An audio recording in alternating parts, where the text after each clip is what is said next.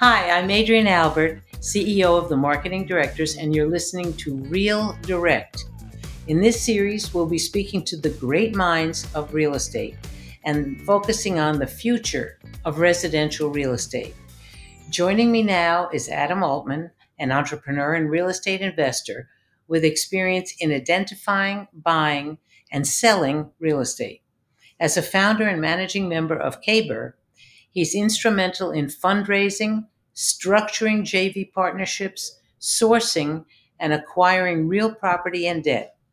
To date, Adam has participated in transactions totaling approximately 6 million square feet of commercial property, as well as thousands of residential units, hotels, and new development land with over 6,000 units of entitlements. Adam, welcome to Real Direct. Thank you. Thank you for having me, Adrienne. It's a pleasure to be here. And thank you for the wonderful introduction. You say great real estate mind. So I'm sure you're talking about other people who've been here, but I appreciate the kind words. No, it's the truth. You wouldn't be here if I didn't think that you were one of the great minds of residential real estate. So let me ask you some questions and have a discussion with you. Sure. What's your favorite part of the real estate development process? My favorite part of the process is creating something, getting to feel like you're building something from scratch. And I'm not just talking about building the building. Building the building certainly is a piece of it, and the piece that is most obvious to the observer from the outside. But the process, the building process, putting the teams together, being creative, starting from a piece of dirt effectively to then envisioning what that would look like in 5, 6, 7 years down the road, and then beginning that journey. So that creative journey is the most exciting part for me. I totally understand that. What is your most challenging obstacle when you're going through that process? So nothing happens in a vacuum, and nothing is done by any one individual. All of these projects are really the result of a phenomenal team that enables them to come to fruition. And the putting together of those teams and the managing of the different personalities of the members on the team and having the right respect, deference, understanding of all those different parts of the process is the most challenging part of getting to that finish line where you have that development that's completed. It's also the most rewarding part because it's not easy to get to that finish line. No development happens quickly. If a development happens fast, people talk about 24 months, 30 months to build something. That's probably true. So 30 months, that's probably a reasonable estimate, about 2.5 years. But from the time that you identify the property, close on the property, get your financing together, go into the ground, then you build it, then you have to stabilize it. I would actually say that if you do everything just right, you're lucky if it takes 60 months, which is 5 years. That's kind of a real time frame, unless you're buying something that's fully provisioned and it's ready to go, shovel in the ground the day you buy it. The cap stack might already have been there as part of the legacy combination that you're looking at. Otherwise, it's really a 5-year process if it works really well. And I don't think people always appreciate that timeline. So that means if 5 years works well, that means it could be 7 years if it's a little slower. You have to have a lot of patience, emotional and mental fortitude to walk that long road and get to that finish line. It's funny that you should use 5 years or 60 months because we used to say to the designers who were doing models for us that we're selling a 60-month dream to the consumer. So push your horizon ahead 5 years. So it's interesting we came up with the same 60 months in that time. No, that's exactly right. And it's very wise because you advise brilliant minds of real estate all the time. And we come to you and ask you advice like, what do you think this should be? Not now, but when we deliver it in the future, because what's trendy now or what's in right now might not be what the consumer wants. And you have to kind of peer behind that curtain and really forward think about what the market will want. And sometimes we're right and sometimes we're wrong. But when we come and seek the advice of a firm like yours, what we're really trying to figure out is what will the consumer want? in 5 years from now. Exactly. Exactly. What is your most challenging obstacle in real estate development? Well, it depends where in the market cycle you are. So to give a form answer would probably be inaccurate. So right now, I would say a very challenging obstacle would be putting together a cap stack, meaning putting together the financing around a project. That same question a couple of years ago, that wasn't the biggest obstacle. Money was inexpensive. Interest rates were really low. It was readily available. Maybe the biggest obstacle, if you're in a certain municipality or city, if you're in New York, it's the expiration of the 421A or other programs that enabled the ability to create certain types of rental housing. So different moments in time present different obstacles, different geographies present different obstacles. And I think part of being a successful developer is the ability to assess what those obstacles are and to handicap if you could properly address them in the moment in time that you're living. Okay, my next question is going to be, what should we look out for in the future? What obstacles are coming at us? The obstacle that everyone is contending with right now is the parabolic increase in the cost of capital. Interest rates. Interest rates have gone up really far, really fast. And even though everyone knew that they couldn't remain as low for as long as they have, the market didn't anticipate just how fast they would increase and how that would impact and ripple through the industry. I would say that going forward for the next 12 months looks like a pretty big obstacle. I also believe that a lot of the product, and by product I mean assets or real assets, real estate assets that are going to be coming to market because the cost of keeping them, the cost of financing them has forced the owners to give the keys back. We see a lot of very well-known, very well-regarded office owners have been handing back the keys on buildings because, people talk about work from home. It's not so much the work from home. It's the fact that the cost of capital and the cost to keep those buildings has gone up so much that it doesn't make sense anymore. Because if a building is leased and you have a tenant paying that lease, it doesn't matter if the workers come in or not. As long as the mortgage is getting paid. What happens is if the mortgage has gone from X to 3X, that's what creates the stress and ultimately the distress. So when that wave of maturities or the inability to service that debt comes washing over the marketplace, that is going to create its own set of circumstances and how that ultimately breaks. And those are going to be big headwinds. And I also think when you look at certain cities and the politics of those cities, and San Francisco has kind of been the poster child for that. When you have crime that's running rampant and you have these different factors, it really takes its toll on the real estate of the city and on the residents of the city. And how does that impact people's willingness to live in those places, work in those places, dine in those places? So those are some of the headwinds that I see continuing to impact us. Where do you think the industry of residential real estate is going as a whole? Do you have any predictions for 2024? Well, residential real estate as an industry is strong and will remain strong. People need a place to live. People want a place to live. People want a nice home. And as long as there are people building and providing that, residential real estate will remain an unbelievably robust and important part of our economy and probably one of the safest, easiest to understand real estate assets, right? Everyone wants a roof over their head and everyone needs one and everyone deserves one. In 2024, I believe you'll see residential real estate will remain healthy so long as it's not over levered. Industrial real estate, logistics will remain healthy so long as it's not over levered.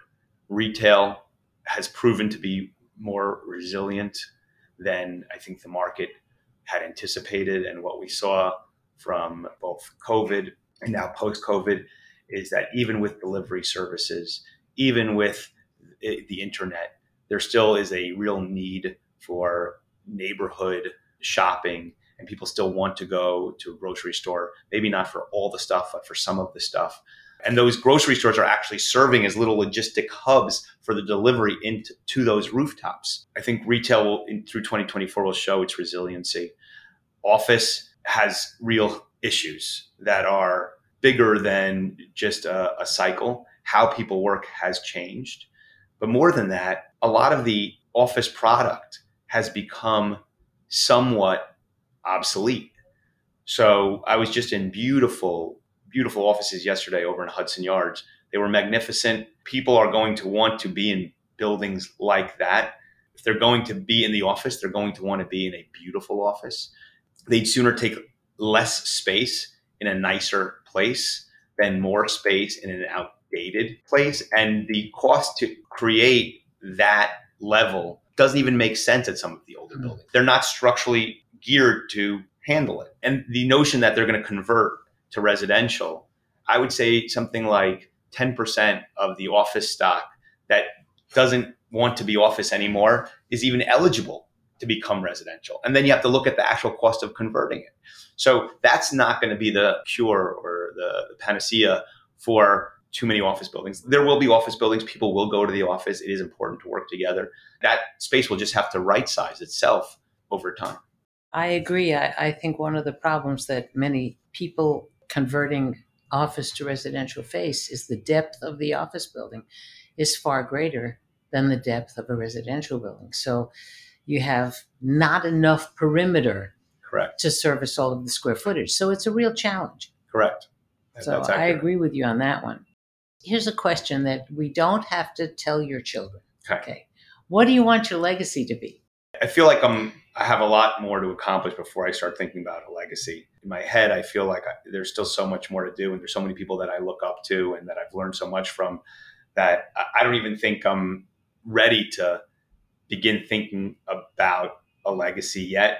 You know, there's so many people who've done so much more than me that I think I have a lot of work to do before I start considering a question like that. All right, I'll ask you in a few years. Okay. To what do you attribute your success? Certainly, my wife has always been very supportive of me trying new things and being willing to take risk. You know, and this is a business where there is risk, and you have to be willing to take risk. And so, knowing that she was working and running a business enabled me early on, when neither of us were making a lot of money, but enabled me to go and take risk, and that was really important. I have a passion for real estate. I love walking on roofs, and I like walking in boiler rooms, and I like walking around neighborhoods. And I think if you're passionate about something and you enjoy doing it, it makes it a lot easier to have success in that space. You're going to find a way to make it work. I understand. That's right. Totally. Do you have any role models in the industry? Everything I've done has been about looking at people who have accomplished more than I have and watching them and how they did it. So my partner, Kenny, has been a great role model and friend to me. Charlie has been a great friend and role model to me. You know, I have a lot of people who have been really kind with their time and their bandwidth and their willingness to maybe suffer or tolerate some of my, ideas and thoughts, because I have a lot of them, and not all of them are good. And those people who are willing to listen and walk the road with you. So I have a lot of role models in the industry, sure. That's great. Do you have a quote that you live by? Quotes are fun. You can look them up on the line. Online, they're always like, it's just so many that you feel like, wow, that really captures the moment. I would say you can't buy a good reputation. I love it. And treat other people the way you want to be treated. 100%. I agree with both of those. So you're currently in the process on many different sites.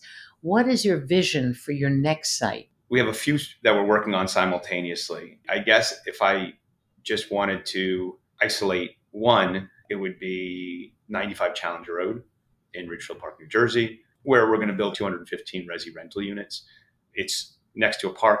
It's on the water. I think it will create an unbelievable general lifestyle amenity for the resident there. And they will be able to access all of those things that are beyond just the things that I can deliver in the building, which are really important. And I hope to deliver them par excellence, but the ability to have nature around you and to be near the city and in Bergen County and in Ridgefield Park, all of those things combining together, I think will create a terrific outcome. Those are kind of timeless values that people search for, from what I've watched over the years. And I suspect that those values will continue into the future. Yeah, I think so too. I think if you asked a question earlier about looking towards the future, I think nature and the ability to integrate natural settings, freedom of movement and space and personal space into the residential concept will be supremely important. Just back to your comment on capital markets, with the capital markets currently in flux, labor and material costs have been elevated. Interest rates are at a 20-year high. Regulatory fees are growing, and we're in kind of a very unstable situation right now. A lot of projects have been paused and put on hold or are uncertain if they're even going to move forward, period. How are you navigating this surprisingly difficult environment? Your comments and your thoughts are exactly right. And in some circumstances, we are pausing. We are, as you suggested, rates have more than doubled. Costs are up 30 to 40%. So the notion that something can still pencil is a challenging one. And in those circumstances where and if it can't, then we will wait, because the biggest mistake is to enter a project that you don't feel will have the right outcome. You're better off waiting, pausing. It's hard to get too badly hurt if you're falling out of the first floor window. If you're falling out the 14th floor window, it's a lot easier to hurt yourself. By not doing anything, that could reduce returns. It could create other issues that you need to contend with. But when you start taking down massive amounts of capital to build something that you're not really confident that you're going to deliver to the right yield on cost, to the right financial outcome, that is a mistake. So I'd rather, and my partner Ken has always said the same thing, that we'd rather make an error of omission as opposed to an error of commission. Meaning maybe we miss out on the opportunity, but we don't want to.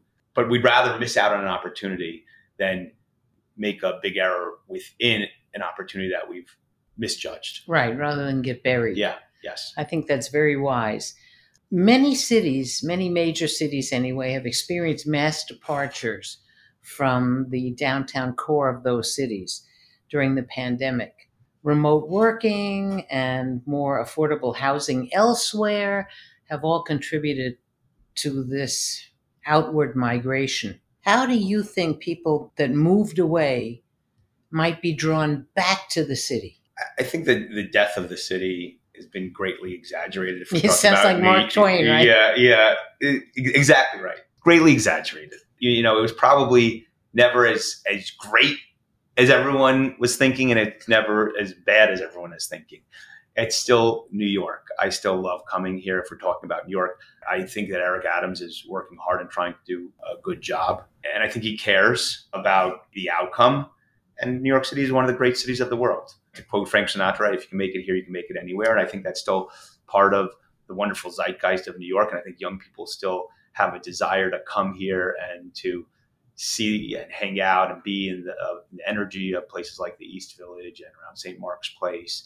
And I don't think that's going anywhere. But we do need to be conscious of making very politically thoughtful decisions that support the real estate industry, that reduce crime, that properly address homelessness and immigration.